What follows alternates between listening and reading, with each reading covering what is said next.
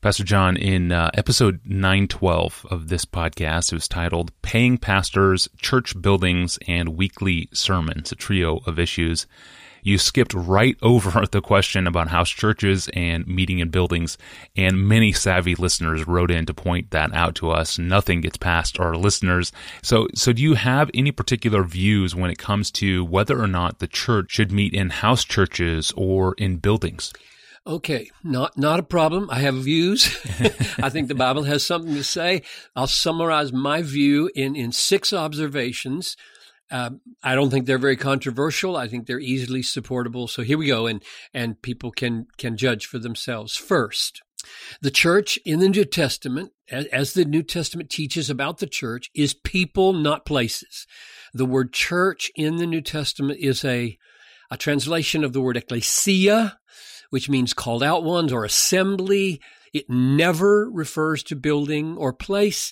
The English word church, it's an interesting word. Like, where'd that come from? Well, it came from the Old English kirk or kirk, like in the Scottish kirk, and it comes from the Greek kuriakos, which means belonging to the Lord. So the word church means belonging to the Lord in its etymological origin, and could refer to a place or could refer to a people. So that's where the English word church comes from, and doesn't prove anything about where a people should meet.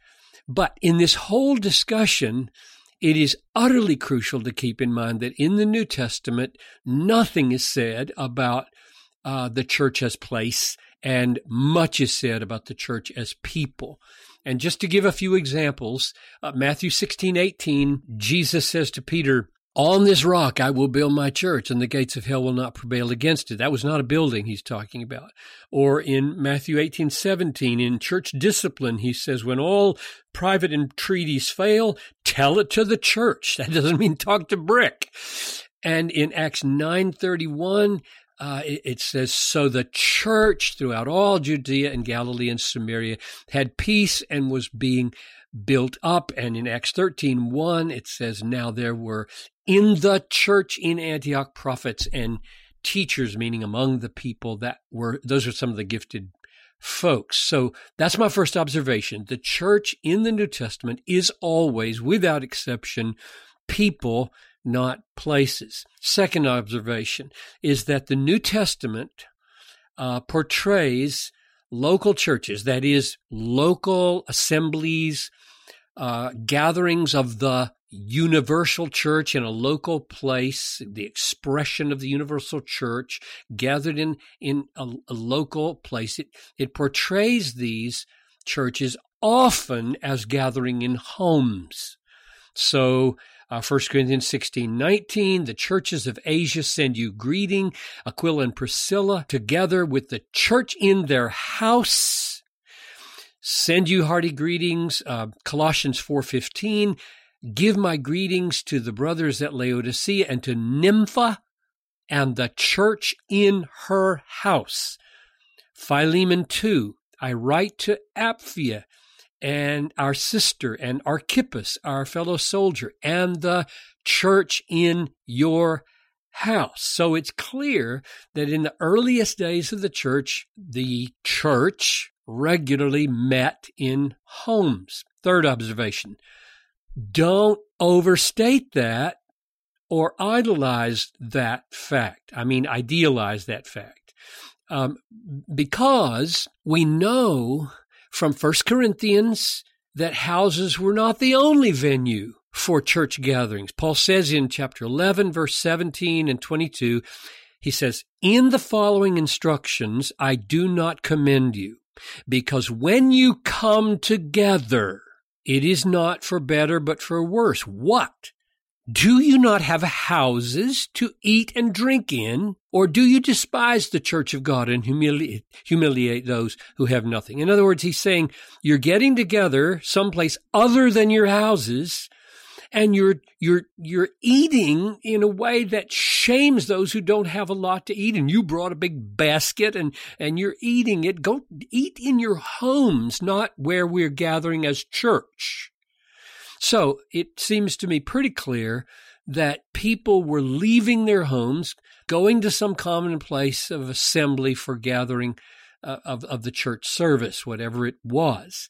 Fourth observation, nowhere in the New Testament is it commanded or forbidden that local churches meet in homes. It is perfectly acceptable that they do and acceptable that they don't. This is not something God thought it wise to regulate. No doubt, I think, in part because of the incredibly diverse cultural situations the church would find itself in for the next 2,000 years. Under trees, in garages, in stores, in cellars, in caves, in cathedrals, in homes.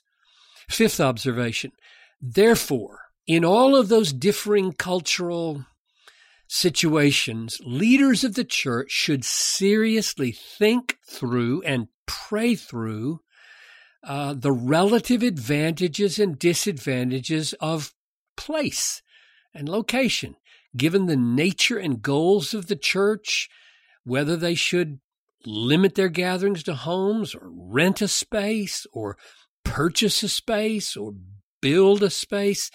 And we should be really slow to judge the decisions that are made here, since God, it seems to me, has been pleased to bring great awakenings and massive church growth during times with and without church buildings. He's not limited in that way, and woe to the denomination or movement that presumes to say architecture, buildings, location is the key to the dynamic of the almighty spread of God's kingdom.